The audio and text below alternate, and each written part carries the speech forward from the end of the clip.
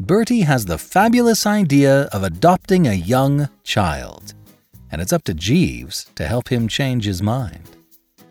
P.G. Wodehouse, today on the Classic Tales podcast.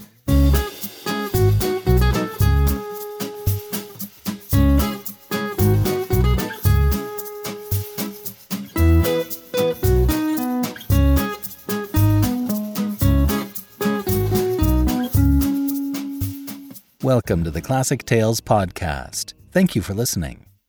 We are proudly supported by our listeners. Many, many thanks to our financial supporters who pitch in every month to help us keep the lights on. If you enjoy the show, please sign up to be a supporter for as little as $5 a month. We'll give you a coupon code every month as a thank you. Go to classictalesaudiobooks.com and become a financial supporter today. The Crystal Stopper, the fifth installment in the Arsène Lupin series, is now available at classictalesaudiobooks.com. I've also uploaded around a dozen short stories from the archives that are now available. Works by Guy de Maupassant, Mary Fortune, Sax Rohmer, and Arthur Conan Doyle are ready when you are. You can find the new titles in the New category in the store. I intend to chip away at the archived episodes throughout the year. Hopefully we'll be all caught up by the end of December.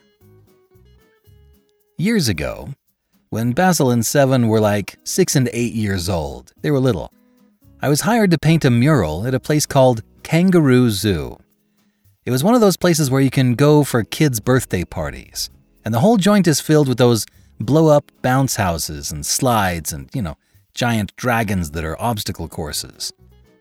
But near the end of the project, they were about to open, and I had to finish on this day.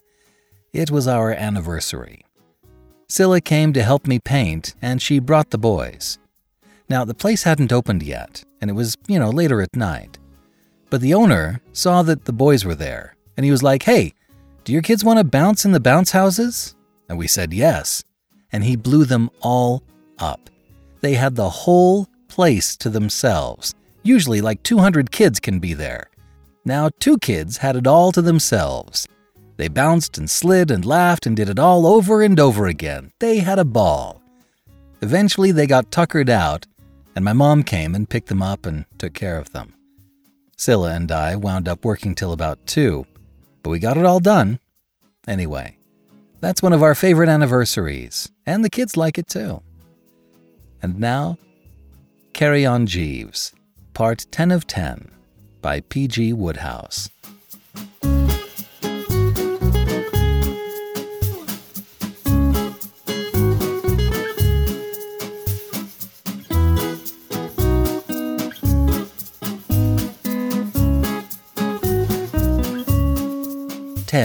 Bertie changes his mind.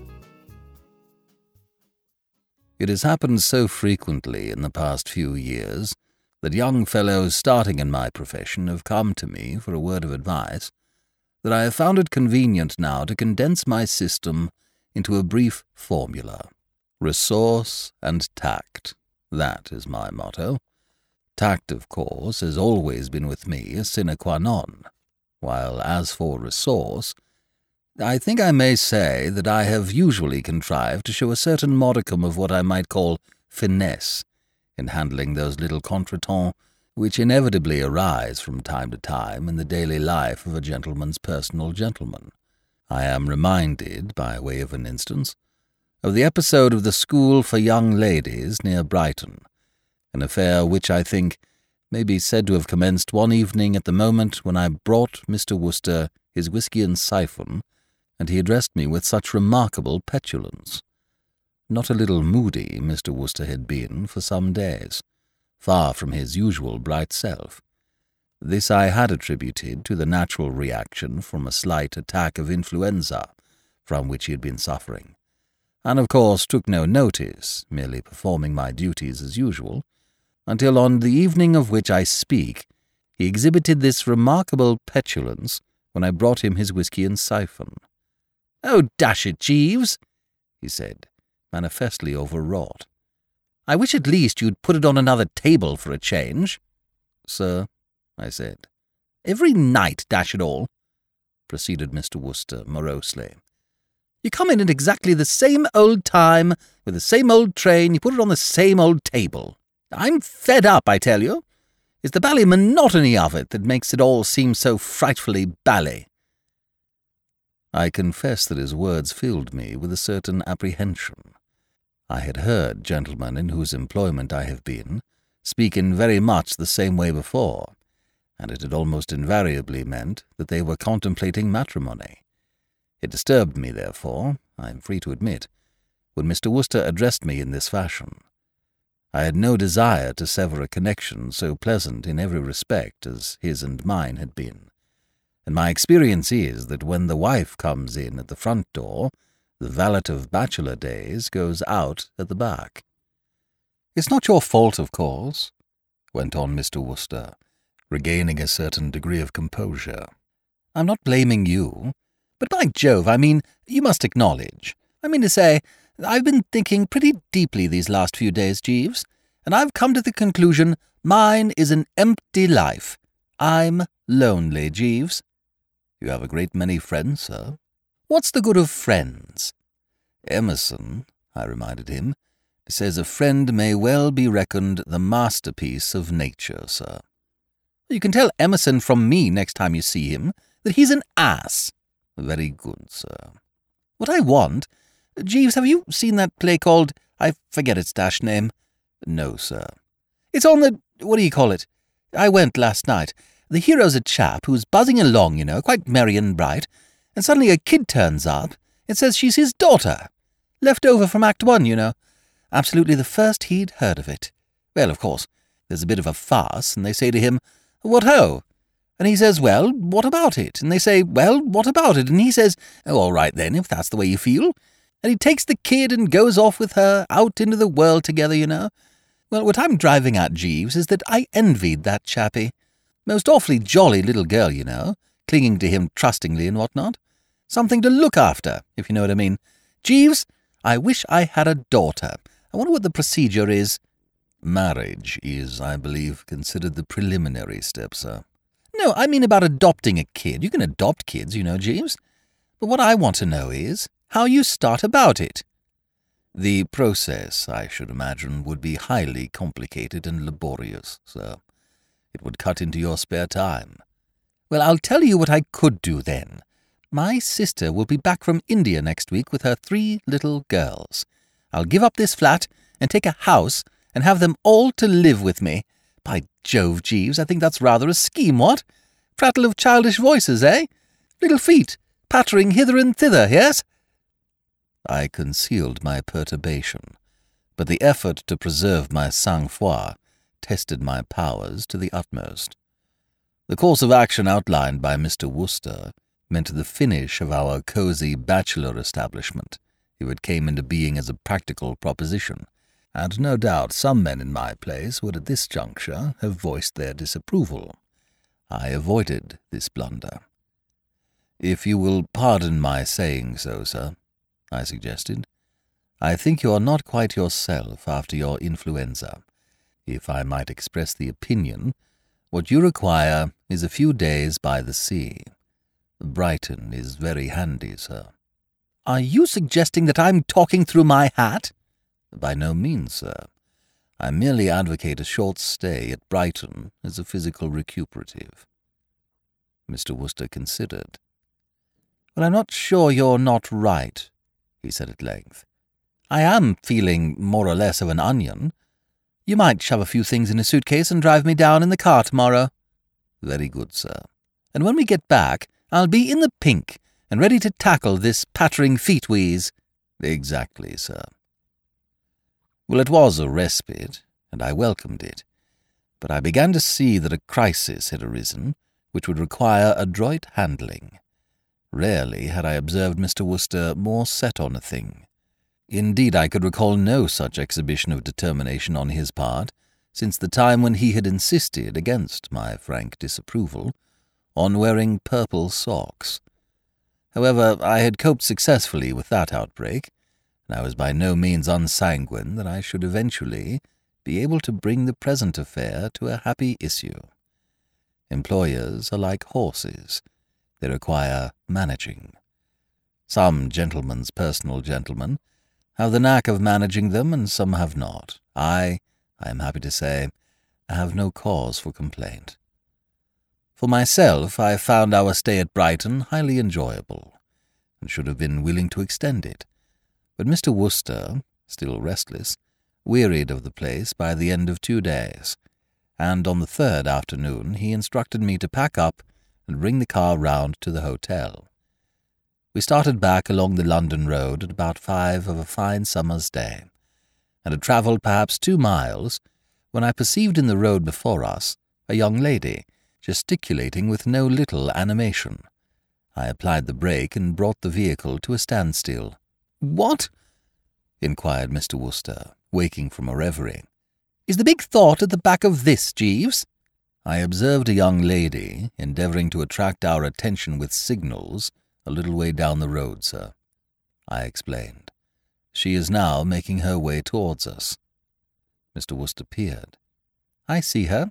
I expect she wants a lift, Jeeves." That was the interpretation which I placed upon her actions, sir. "A jolly-looking kid," said Mr. Wooster. "I wonder what she's doing, biffing about the high road." She has the air to me, sir, of one who has been absenting herself without leave from her school, sir." "Hello, hello, hello," said Mr. Wooster, as the child reached us. "Do you want a lift?" "Oh, I say, can you?" said the child with marked pleasure. "Where do you want to go?" "There's a turning to the left about a mile farther on. If you'll put me down there, I'll walk the rest of the way. I say thanks awfully. I've got a nail in my shoe."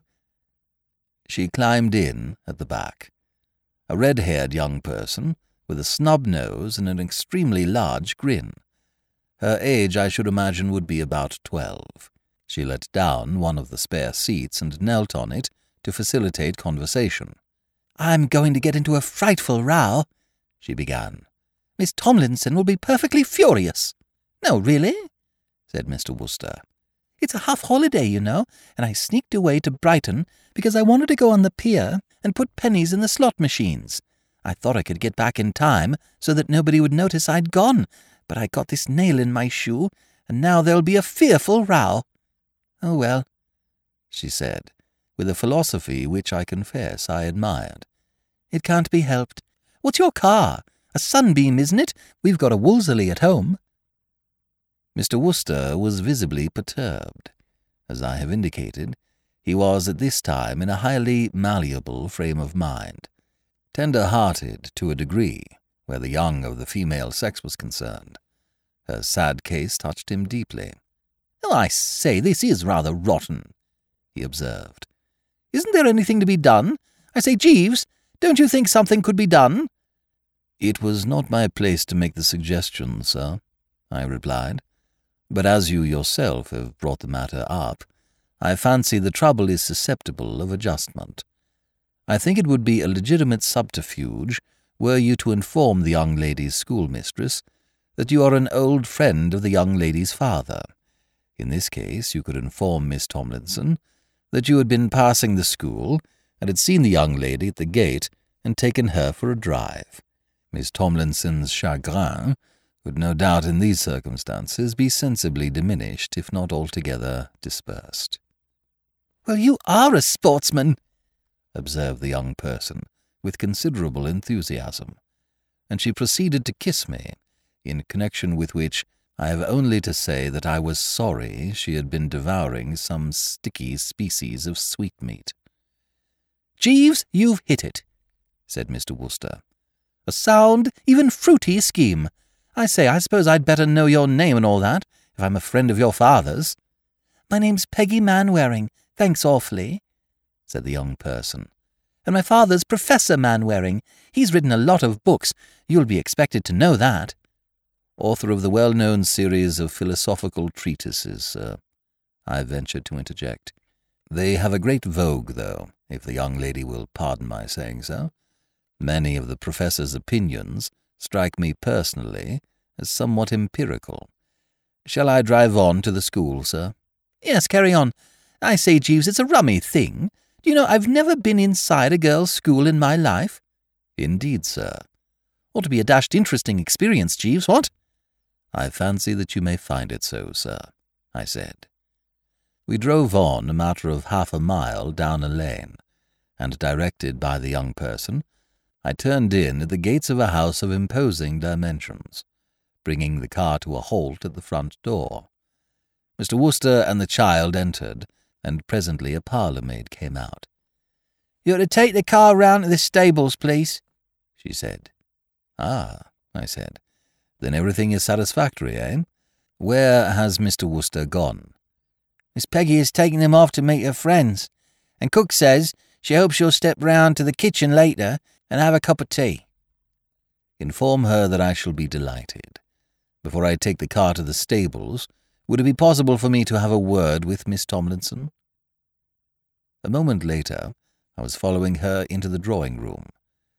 Handsome but strong-minded, that was how I summed up Miss Tomlinson at first glance. In some ways she recalled to my mind Mr. Wooster's Aunt Agatha. She had the same penetrating gaze, and that indefinable air of being reluctant to stand any nonsense. "I fear I am possibly taking a liberty, madam," I began, "but I am hoping that you will allow me to say a word with respect to my employer. I fancy I am correct in supposing that Mr. Wooster did not tell you a great deal about himself?" "He told me nothing about himself, except that he was a friend of Professor Mainwaring." "He did not inform you, then, that he was the Mr. Wooster?"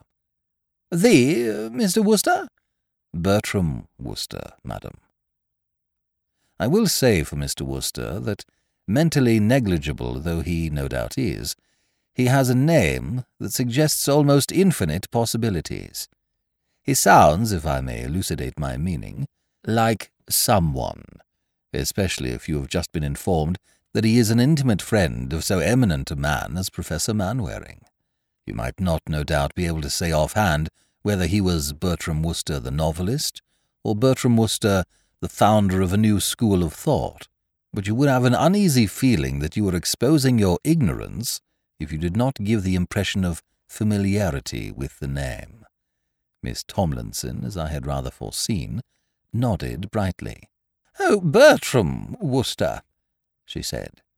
"He is an extremely retiring gentleman, madam, and would be the last to suggest it himself, but, knowing him as I do, I am sure that he would take it as a graceful compliment if you were to ask him to address the young ladies.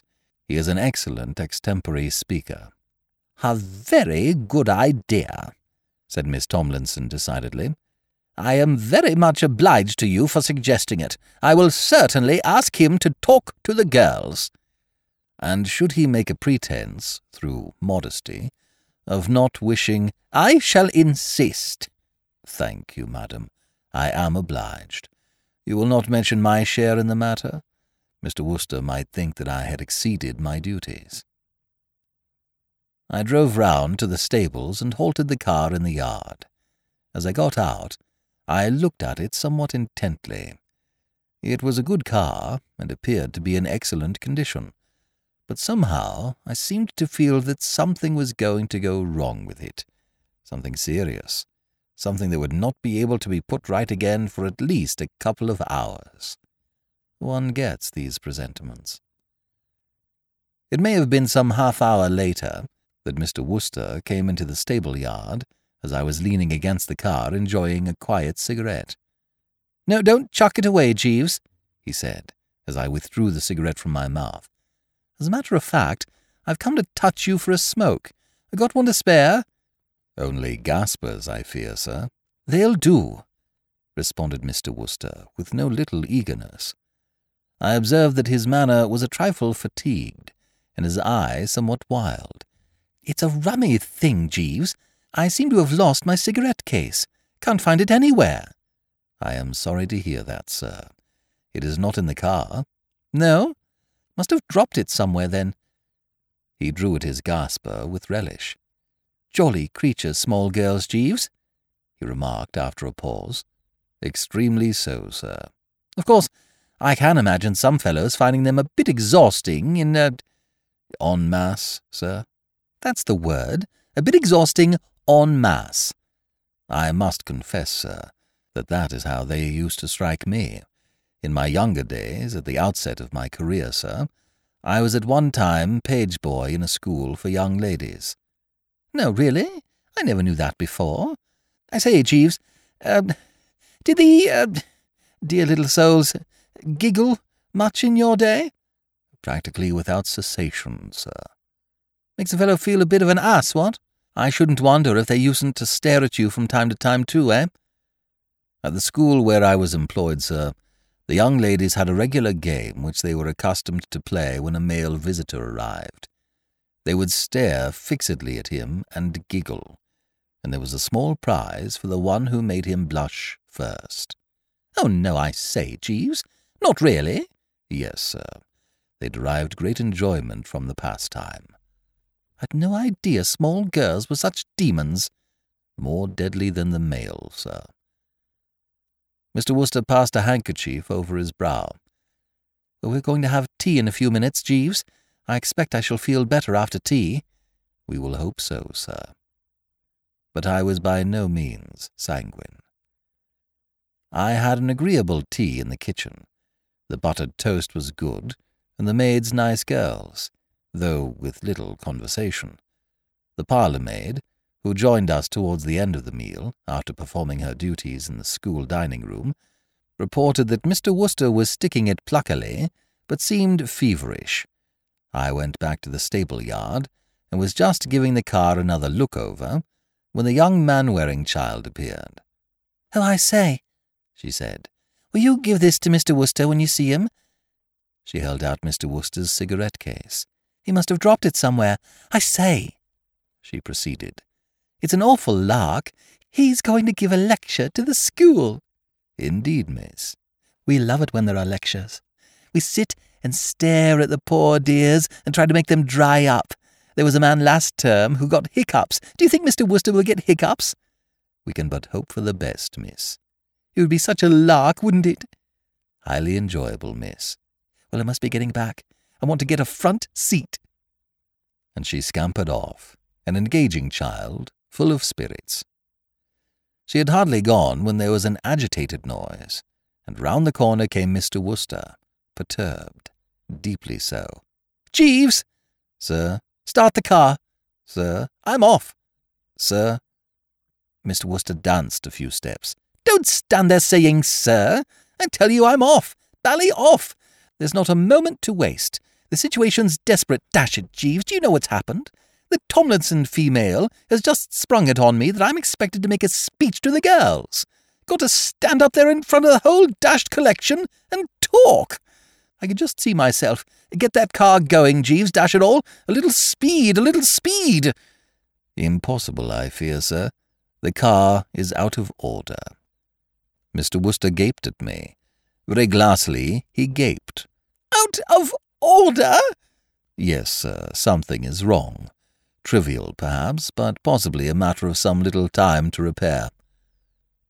Mr. Wooster, being one of those easy-going young gentlemen who will drive a car but never take the trouble to study its mechanism, I felt justified in becoming technical. "I think it is the differential gear, sir. Either that or the exhaust." I am fond of Mr. Wooster, and I admit I came very near to melting as I looked at his face. He was staring at me in a sort of dumb despair that would have touched anybody. "Then I'm sunk. Or—" a slight gleam of hope flickered across his drawn features. "Do you think I could sneak out and leg it across country, Jeeves?" "Too late, I fear, sir." I indicated with a slight gesture the approaching figure of Miss Tomlinson, who was advancing with a serene determination in his immediate rear. "Ah, there you are, Mr. Wooster."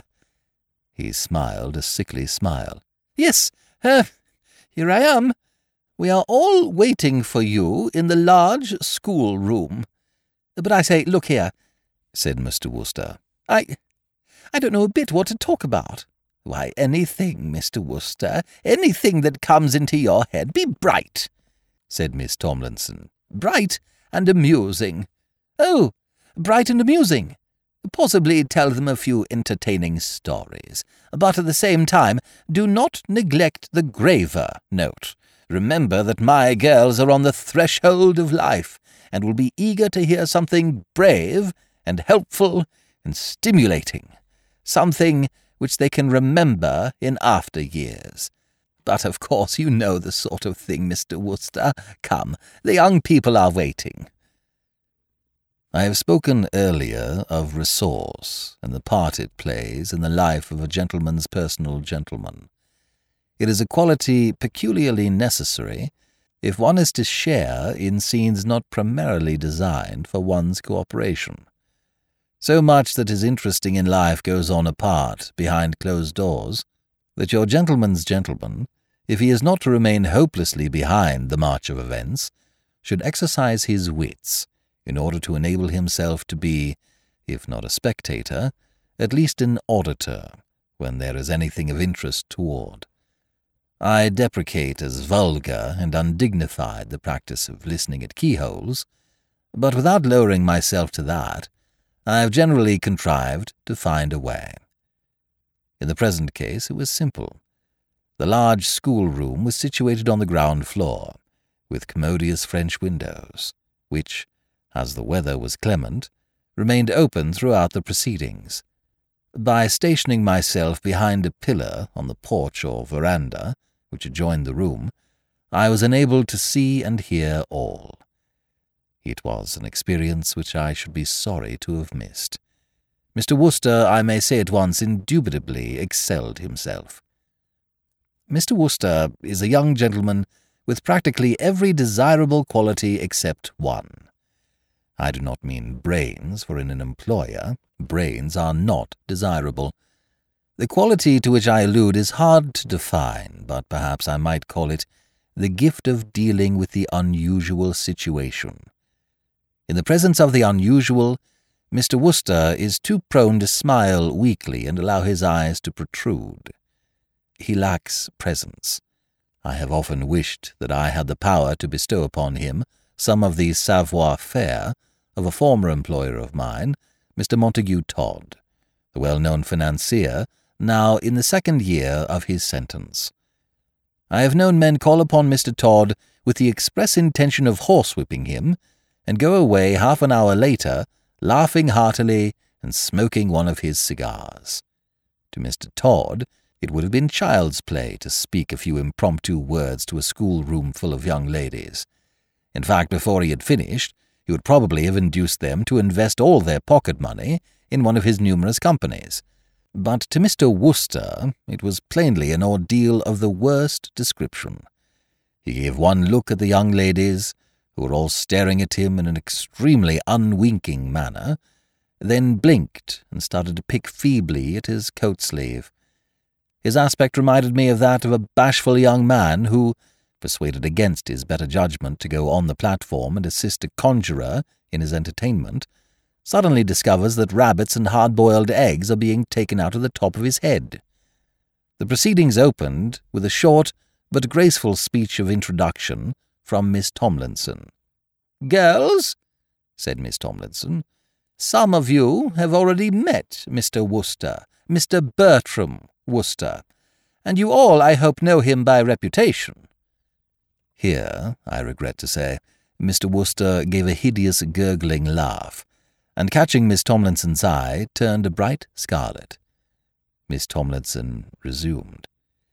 "He has very kindly consented to say a few words to you before he leaves, and I am sure that you will all give him your very earnest attention.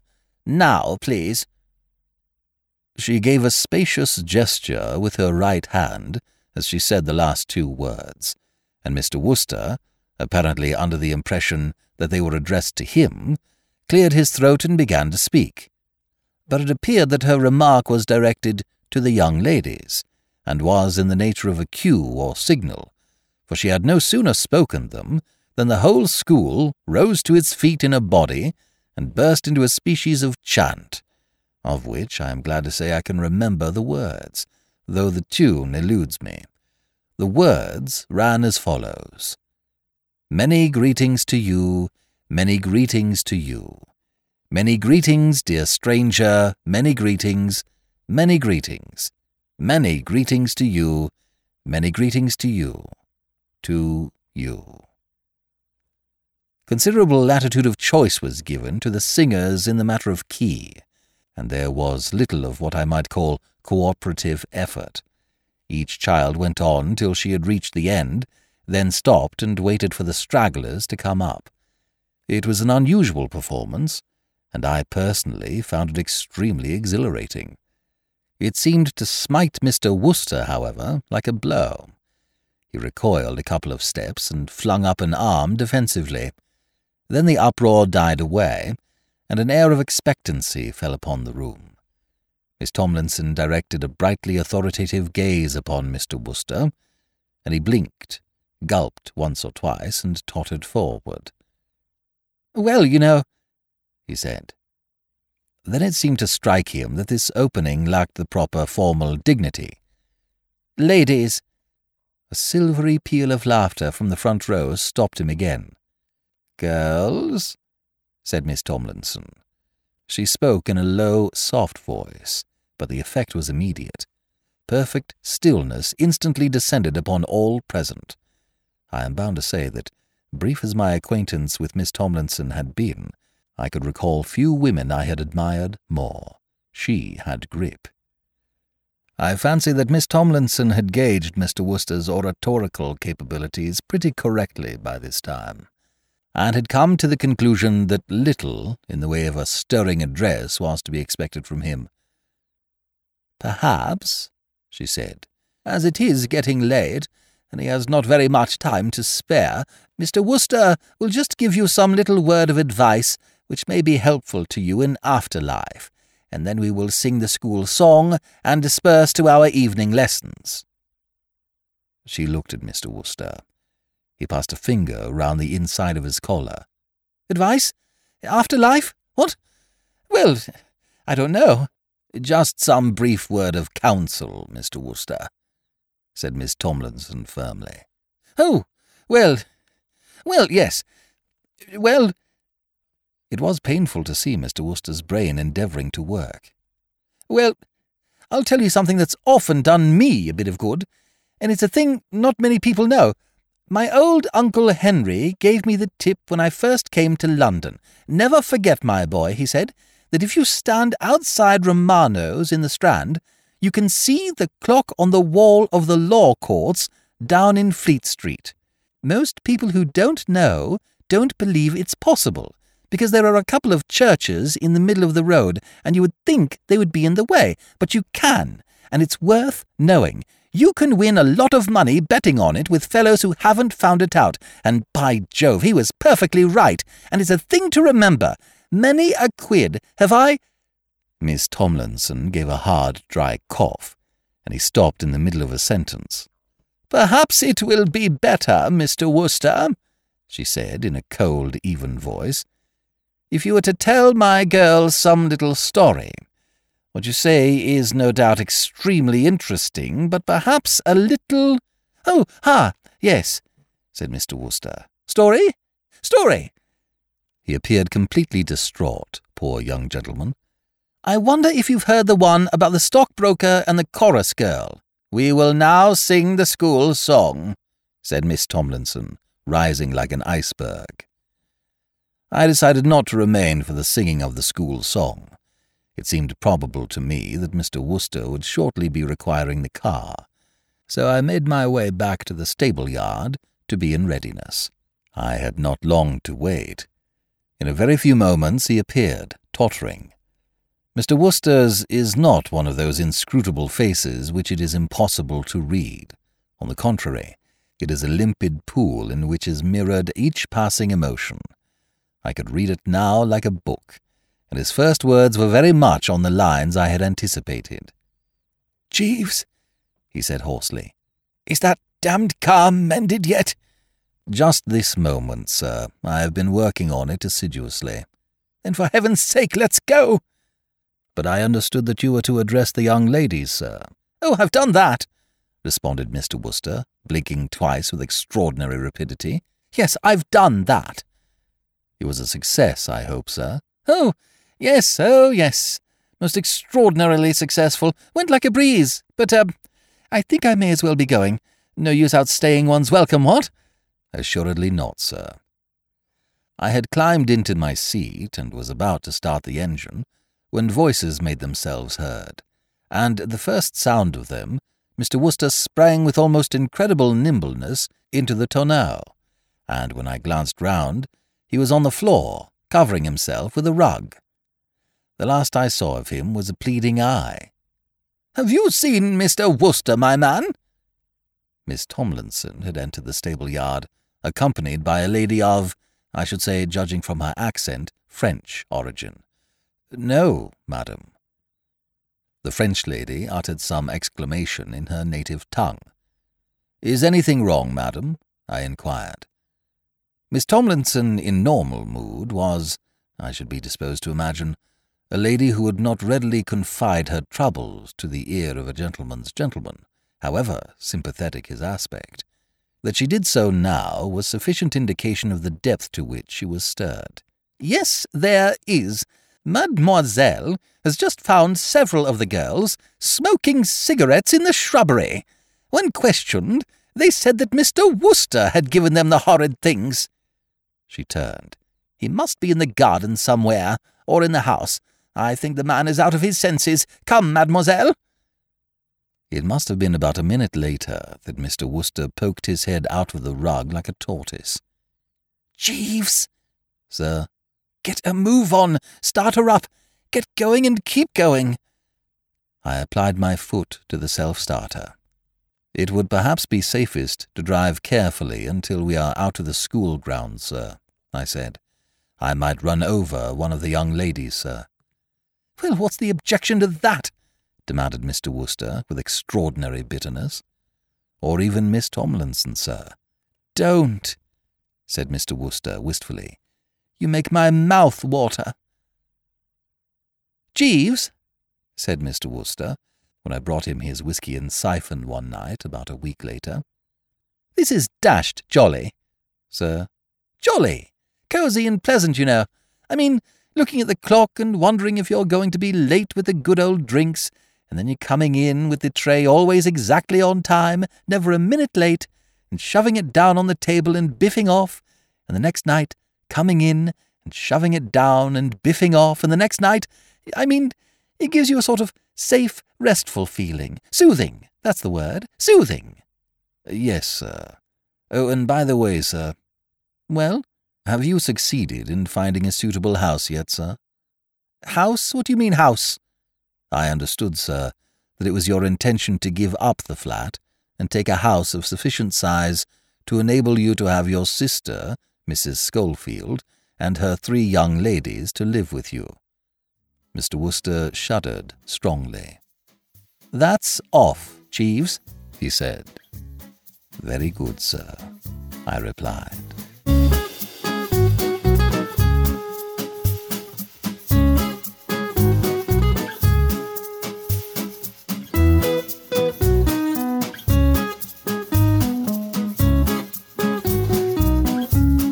This is B.J. Harrison. I hope you've enjoyed this unabridged production of Carry On Jeeves Part 10 of 10 by P.G. Wodehouse. If you have enjoyed this book, please become a monthly supporter by going to ClassicTalesAudiobooks.com. Donate $5 a month and get a monthly coupon code for $8 off anything in the store. Give more and you get more. Thank you so much for your support. Thank you for joining me today and allowing classic literature to awaken your better self. Please join me every week, and we'll rediscover the greatest stories ever put to paper.